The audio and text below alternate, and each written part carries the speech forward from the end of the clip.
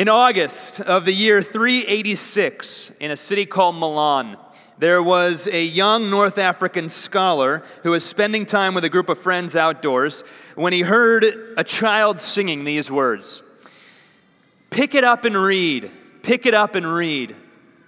He racked his brain trying to figure out what song the child was singing, but he couldn't think of it, and he couldn't figure out what this possibly could mean. As a child, this man had been exposed to Christianity, but he had utterly rejected it. He was one of the great scholars of his time, and he had come to the conclusion that the whole thing was a pack of lies. His name was Augustine. Many of you know him with our American accent of Augustine. His name was Augustine.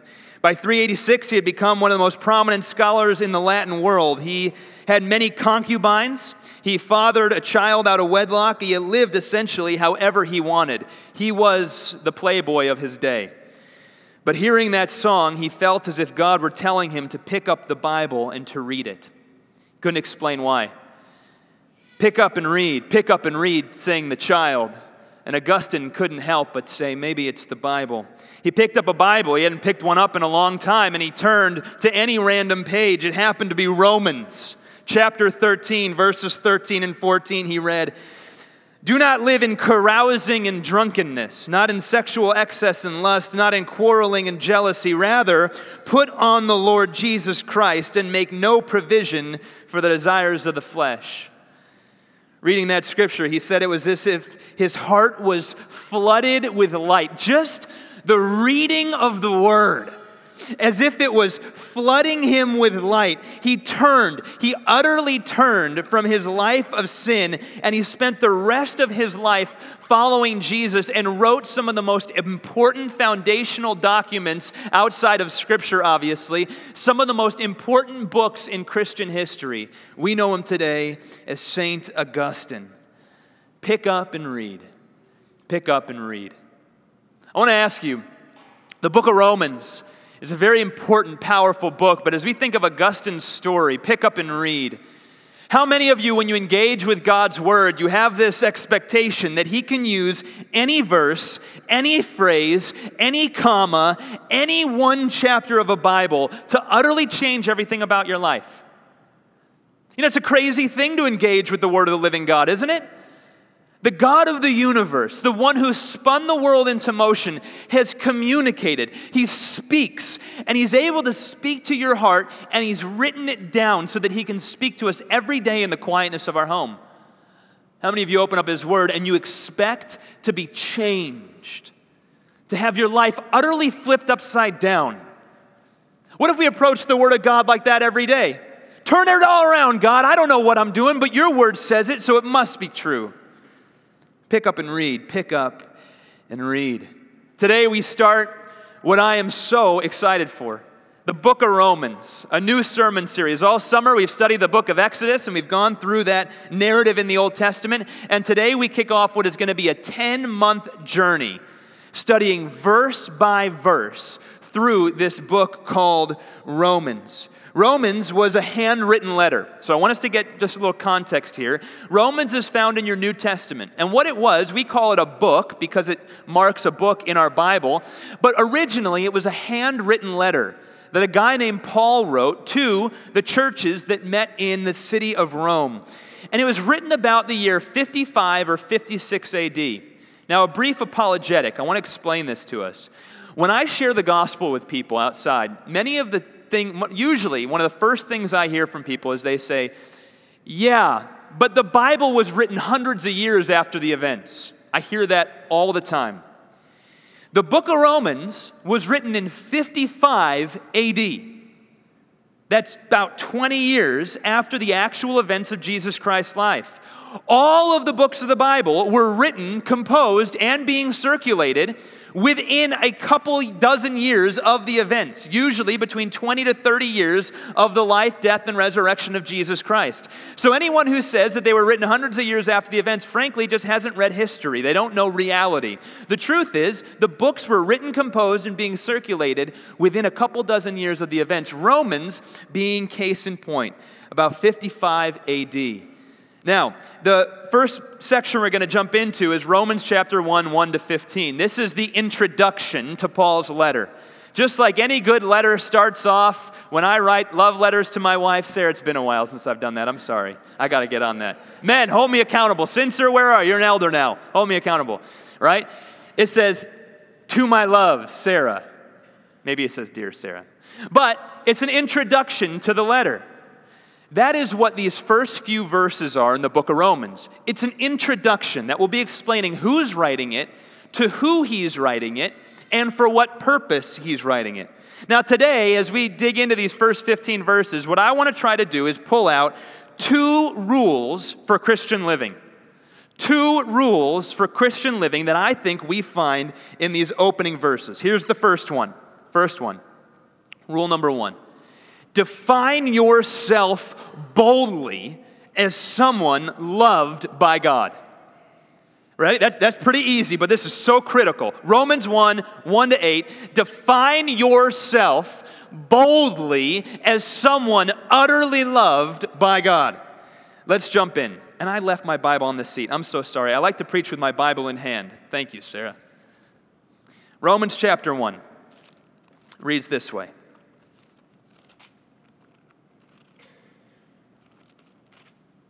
Paul, a servant of Christ Jesus, called to be an apostle, set apart for the gospel of God, which he promised beforehand through his prophets in the Holy Scriptures, concerning his Son, who was descended from David, according to the flesh, and was declared to be the Son of God in power, according to the Spirit of holiness, by his resurrection from the dead. Jesus Christ our Lord, through whom we have received obedience of faith for the sake of his name among all the nations, including you who are called to belong to Jesus Christ. To all those in Rome who are loved by God and called to be saints, grace to you and peace from God our Father and the Lord Jesus Christ. Now, what was the first rule? Define yourself boldly as somebody utterly loved by God. In this opening section, we learn a few things from Paul. We learn who he thought his master was. We learn who he thought his office, what he thought his office was. And we learn what he believed his purpose to be. We learn his master, his office, and his purpose. His master, Paul, a servant of Jesus Christ. I watched an interesting video on a group of scholars debating how they ought to translate the original Greek term that we see in here that says servant. The word is doulos, the Greek word doulos. The literal translation of it is slave.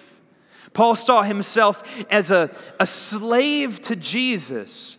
He saw the person who, in some sense, owned him, this one who had utter control over his life, and the one to which he submitted in all things. He saw himself bound to Jesus Christ. He's not bound to a religion, not bound to a way of life, not bound to a set of principles, not bound to some rules, not bound to who he wants people to think he is, bound to Jesus. See, this is where Christianity gets really fun. Many of us have this imprecise definition of Christianity, that it's a religion and a set of rules in life. Paul, opening 3 words, a servant of Christ. Before Christianity is anything else, it is proclaiming lordship of Jesus in your life and a relationship with the living God through Christ. His master is Christ. His office, he says, called to be an apostle. Called to be an apostle. Now, Paul had this unique calling on his life. At the very beginning of this letter, he clarifies his role to them. He's saying, I'm an apostle. The word means a sent one, apostello. It's to be sent. He believes that he was one who was uniquely set apart in the history of the Christian church to be sent with the word of God to plant churches in that first few centuries of the church, in the first century of the church. Certainly, the churches that existed in Rome by this time had heard of the great apostle Paul. Now, frankly, they hadn't met him yet. We're going to get to that in just a little bit. He's writing ahead of himself to a group of churches that he's planning on visiting, but he's sending his credentials. He's saying, hey, this is who I am. I'm set apart. I have this calling on my life. Now, not everybody in this room is called to be an apostle. Not everyone is called to be a pastor. Not everyone's called to be a mother or a father or a husband or a wife, but everyone has a calling on their life. Everybody has a unique way in which they've been set apart. I want to ask you, how do you define yourself? If you were to write a letter sending your credentials, set apart for what? None of us are off the hook on this. What's God called you and set you apart to do? What's the unique calling on your life where you stand in the gap and God says, I'm pouring my kingdom through you? For Paul, he was an apostle. What are you? And then we read his purpose. We see his master. We see his office. And now we see his purpose. He says, set apart for what? For the gospel of God. He's set apart for the gospel of God. Paul had this unique calling on his life, set apart for the gospel. The word means good news. It's not advice. It's good news, the word of God. The gospel is not advice, it's news. The gospel is not motivation, it's proclamation. I want you to hear that. Those are two very different things. The gospel is not motivation, it's proclamation. Let me illustrate this way. How many of you are running the marathon? Any crazy people in this room? Yeah, we got a couple. Krista, I see you back there. Brian, do you have your hand raised? No, I didn't think so. Okay, Krista. I love you, Brian. We got a good crew here, don't we? Man. Krista's running the marathon. Let me tell you the story of the marathon. Marathon goes back way into Greek history. It was the Battle of Marathon that started this story. It was between the Persians and the Greeks, this great battle that took place in Marathon. And the Greeks were way outnumbered, but somehow, and they thought the Persians were going to come and destroy the city of Athens.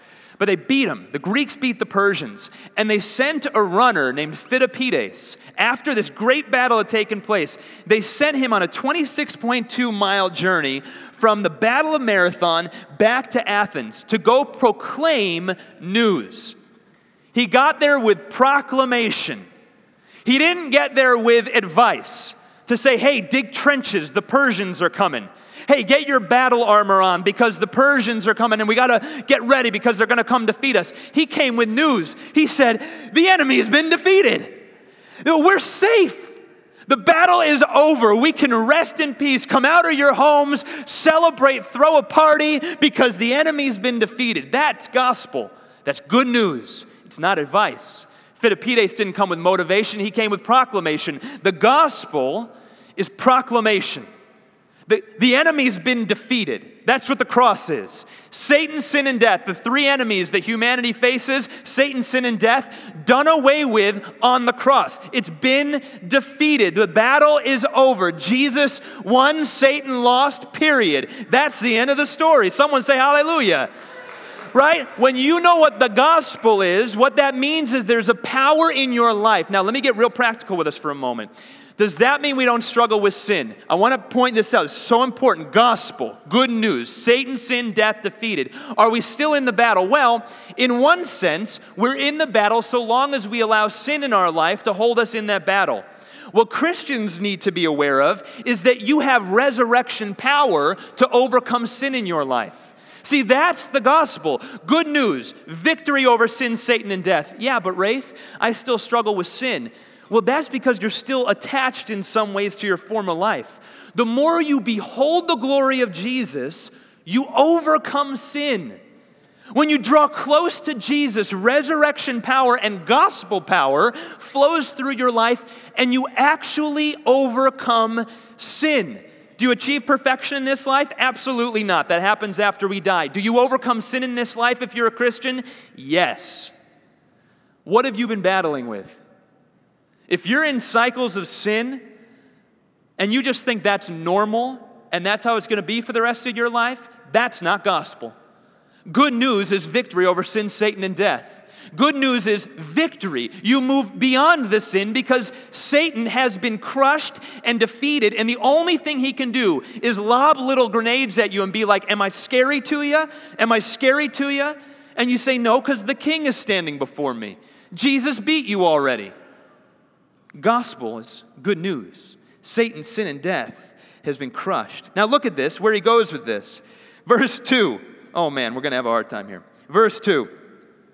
The gospel, now he clarifies what the gospel is, which he promised beforehand through his prophets in the Holy Scriptures. Now, what he's doing here, I'm going to show you 4 descriptors of the gospel that Paul gives us. And what he's doing is introducing us to themes that we're going to be coming back to a lot over the next 10 years. The gospel, here's the first theme. The gospel is that the Old Testament prophecies have been fulfilled. That's verse 2. Now, some of you might have heard this before and you've glossed over it and you've never stood with your jaw dropped to the floor over the reality that God wrote about what he was going to do hundreds of years in advance and then did it to a T. If that doesn't shock you, I don't know what will. God wrote about everything the Messiah would do long in advance. He'd be born in Bethlehem, of the tribe of Judah, through the line of David. He'd be crucified. He'd rise again. He'd have disciples. He'd establish a kingdom. He'd be born of a virgin. And many more. Jesus shows up on the scene and lives out all of these prophecies that were told way in advance in his life. Now, anyone who's an atheist has to struggle with that. No right-thinking person can look at the facts and say, well, I just don't care. What do you mean you don't care? God wrote literally in advance to a T what was going to happen, and he did it. Paul starts with that. It's almost meant to be a shock to them. Promised beforehand through his prophets in the Holy Scriptures. Number 2, let's keep going. Concerning his son, who was descended from David according to the flesh. The second thing we see in the gospel is that the Jewish Messiah had come. Now, what do I mean by that? Paul is letting us into one of the bigger debates that we're going to wrestle through as we study through the book of Romans. God's people were originally the Jewish people. The people of God were the Israelites. And when Jesus came, many of you heard, maybe you know, Jesus was Jewish by all intents and purposes, right? He was a follower of the law. He was a rabbi of his day in a way. But when he fulfilled all the prophecies, he brought in the Gentiles, all the non-Jewish people. So if you're not naturally Jewish, you are a Gentile in this room. And you've been brought into God's promises that were originally to the Jewish people that have now been expanded to all the non-Jewish people, not all the non-Israelites. The promise was that the Messiah would be a son through the lineage of King David in the Old Testament. Very important king in the Old Testament. He was a Jewish Messiah. Jesus shows up and we trace his roots right in the Gospel of Matthew. Chapter 1, we find out that David was one of the great-grandfathers of Jesus. He fulfilled it perfectly. Number 3, the gospel is that death has been defeated. Listen to this.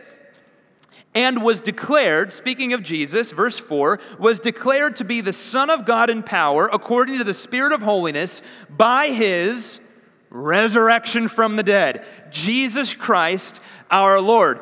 Jesus rose from the grave. I want you to make sure you get this really clear. What is the gospel? The gospel is that the prophecies have been fulfilled, that the Jewish Messiah would come, and that death would be defeated. This is one of the most amazing moments in history. If I told you today, I am going to die, and then I'm going to raise from the dead, you would call me the biggest fool. You say, no one has that kind of power. Jesus predicted his death, then died under Roman crucifixion after being crucified, and then rose from the grave. We're told that he was declared the Son of God by this resurrection power. What does that mean? It's not that Jesus then became the Son of God after he was resurrected, because if you look carefully at this text, it says that the Son was declared the Son of God. He was already the Son. But what we see in Jesus' ascension is it was a bit of a coronation ceremony. As he ascended, he was ascending with a new title, victor over death, Messiah to the people, sitting at the right hand of the Father. He is the one who is interceding for the saints. He is the one who has been given that glory because of his death and resurrection on your behalf. Jesus takes on this title, not because of he's changed in his nature, but because of what he's accomplished for you on the cross. Number 4, the gospel makes us recipients of the grace, listen to this language he uses, of obedience of faith, through whom we have received grace and apostleship to bring about the obedience of faith for the sake of his name among all the nations, including you who are called to belong to Jesus Christ. What Paul says is that he's been given this grace to be an apostle, but then he looks at everybody in the Roman church and he says, including you, you've been given the role.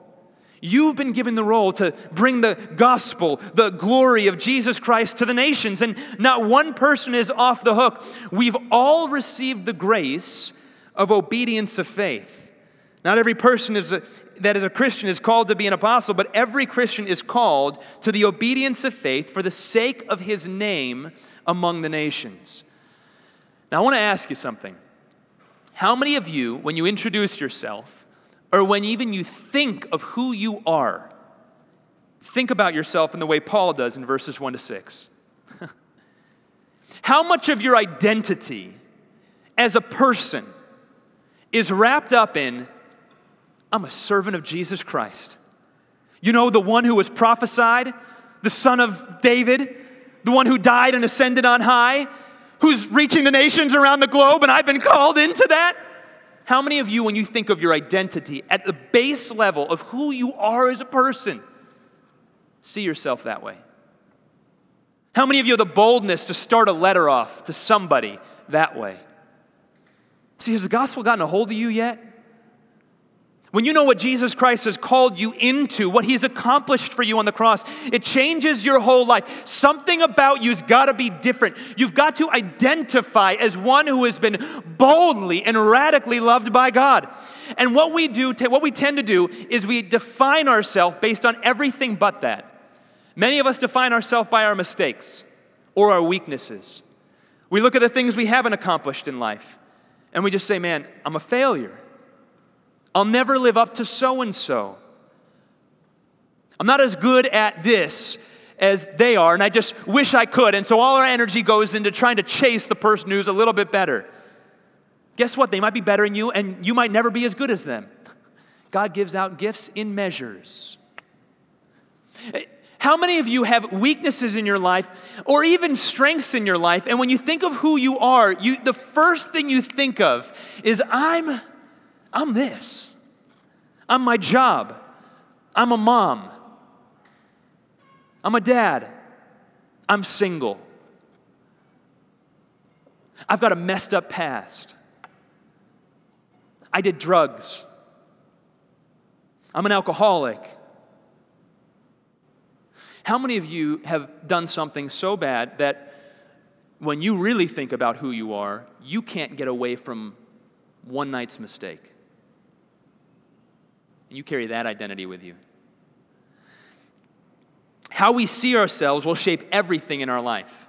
It will define you, your presence. It goes before you, how you actually see yourself. That's what Paul is doing here. It's going before him. This is a letter that's written to people who he's going to meet in some time. Many of us carry the scars of who we were into a place like this, and I'm here today to give you news, proclamation. Ready? This is the news. It's not motivation, it's proclamation. You are not your mistakes. You are not your scars. You are not what other people have done to you. You are not your worst day, and you are not your best day. You are not a stockbroker or a banker. You are not a teacher or a student. You are not someone who's constantly in debt. You might be many of those things, but first and foremost, if your faith is in Jesus, you are a servant of the King. You are one who has been adopted into the family of God. That's got to be your identity. We got to live in that. We got to shout hallelujah about that. Because as Christians, if we live like everybody else around us, making our identity who we were or what's been done to us or who we want to be, then we miss proclamation. Jesus declares you, when you place your faith in him, a servant of Christ, set apart for the King to bring about the name of Jesus for the glory of the nations, for the glory of Christ among the nations. Amen? That's your identity. That's how Paul begins this letter. And that's where we got to begin.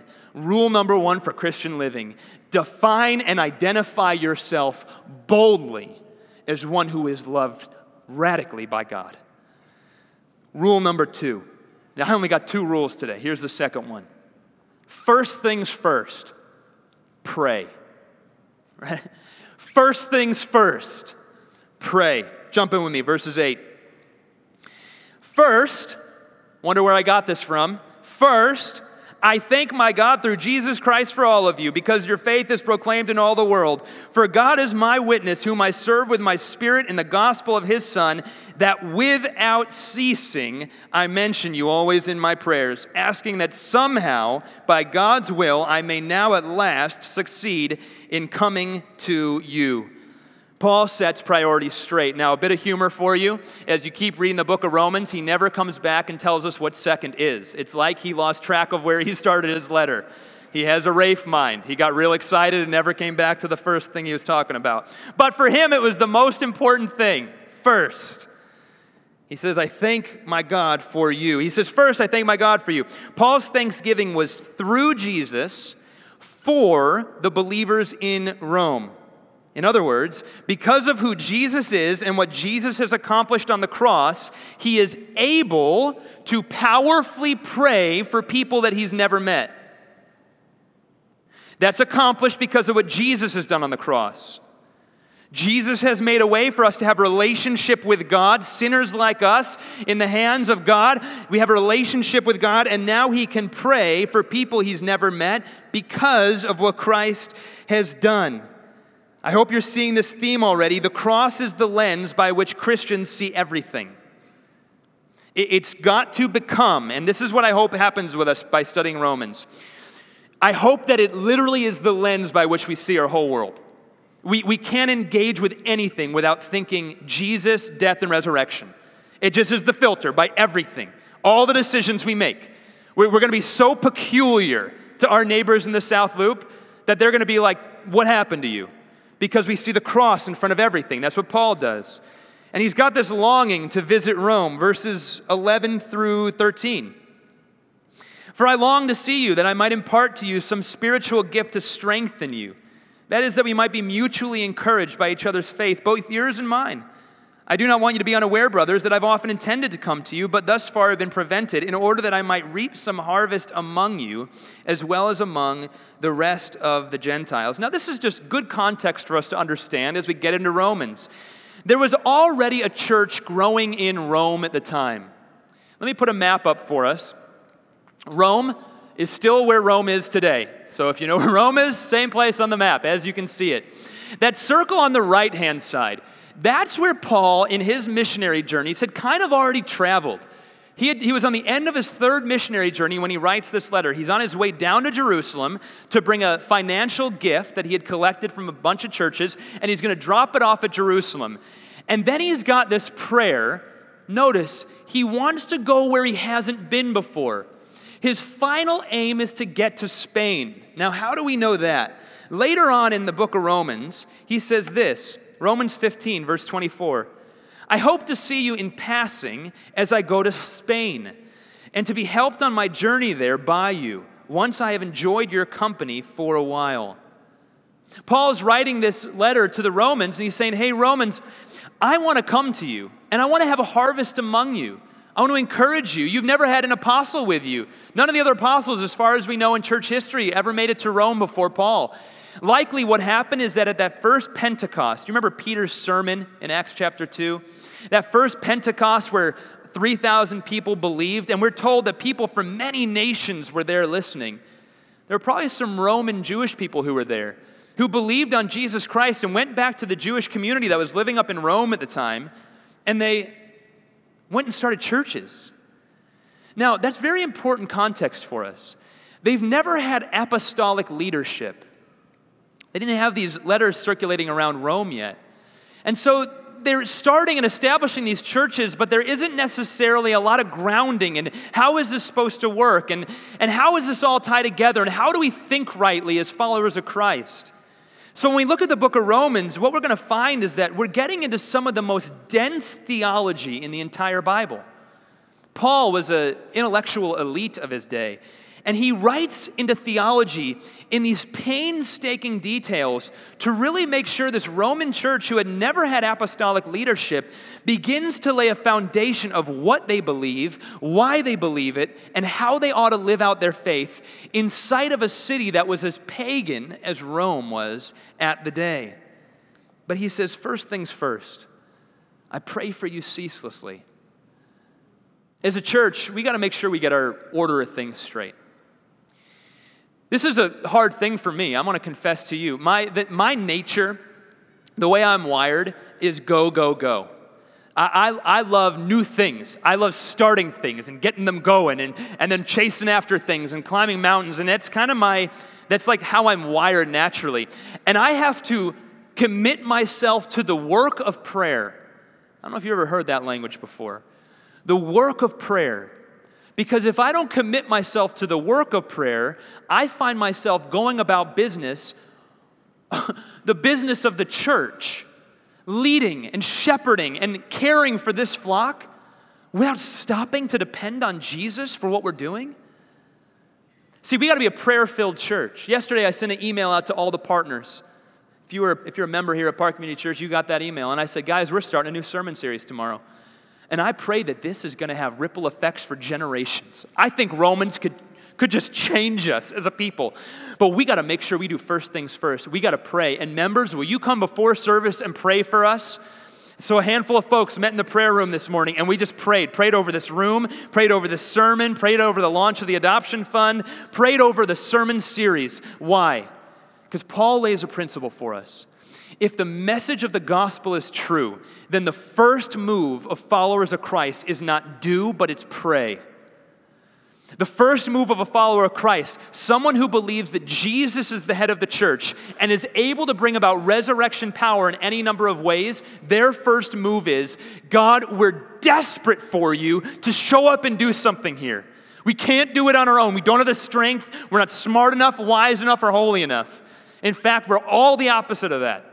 But you're building your church, and the gates of hell won't prevail against it. So we're praying to the one whose shoulders this burden lies on.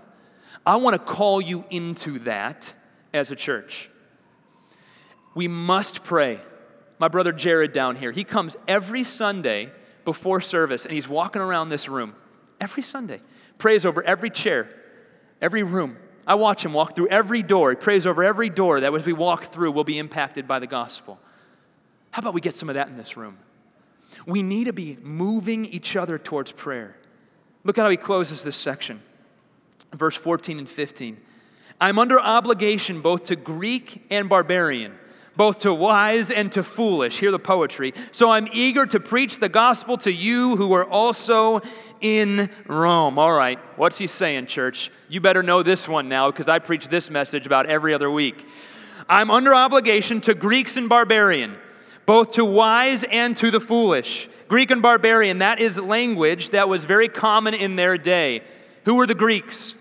The Greeks saw themselves as elite. They saw themselves as wise. They were poets. They were playwrights. They were warriors. They were the ones who were shaping culture of their day. Who were the barbarians? Well, the name gives it away.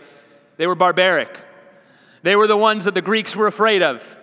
They were out there somewhere else. They were the ones who were causing problems on the outskirts of the Roman Empire. They were the ones that were looked down upon. In that day, there was some kind of a class system that was happening in the Roman Empire, and the barbarians certainly were not in the same place as the Greeks. Paul cuts right through that baloney, and he says, in the kingdom of God, there is no social hierarchy. Let me try to put this in some modern terms for us. The same gospel that saves a high school gang member in Englewood saves an early retirement investment banker in Lincoln Park. Isn't that good news? That's how Paul is ending this right here. The same gospel that saves Muslims born in Iran saves secular kids born in Chicago. That's good news. There's no hierarchy here in the kingdom of God. The same gospel that saves transgender teenagers saves straight teenagers. Isn't that good news? That's really good news because we all need salvation through Jesus Christ. The same gospel that saves a sinner like me saves sinners like you. That's really good news because I know the sins I've made in my life, and if it weren't for the grace of God, I wouldn't be standing before you today. Paul looks out over the known landscape. He says, I'm under obligation both to Greek and to barbarian, to wise and foolish. That's a way of saying, I'm hearing some stuff that's happening in your church, and I'm going to cut through it really quickly. Any way you think you're separated based on social values, based on background, story, color of skin, language, accent, how you think, how you do things, how you don't do things, where you live or where you don't live, what degree you have, what degree you don't have, what your daddy did or what your daddy didn't do. However you separate yourself, it is not the case in the church, so you better get that straight before I come visit you. That's Paul. That's the multi-ethnic church, and that's what we stand for as a church. Paul was adamant. Now, Park, I want to look at us. First things first, we got to pray. We got some confession to do as a body. This church has made some incredible strides on moving towards being a multi-ethnic church. But today in America, Sunday is still one of the most segregated hours in our country. And we're part of the larger body. We're part of the larger body.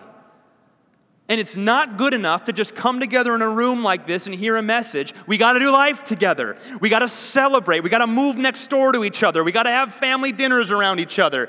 And first things first, we got to pray together. We got to be on our knees praying for the power of God to move powerfully in our lives, in this church, in each other's lives. Park, welcome to the book of Romans. We got a journey ahead of us. Paul wrote this letter to lay a foundation of theology to build our life upon. He wants to root us in the gospel so deeply that the world would take notice. Let's pray.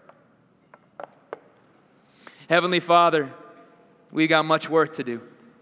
God, as we study this book, we pray that you would lead us powerfully. We pray that your word would be the one that we submit underneath, God, that we would be led by you into truth, to reformation, that you would change us. We want to leave here changed by Jesus.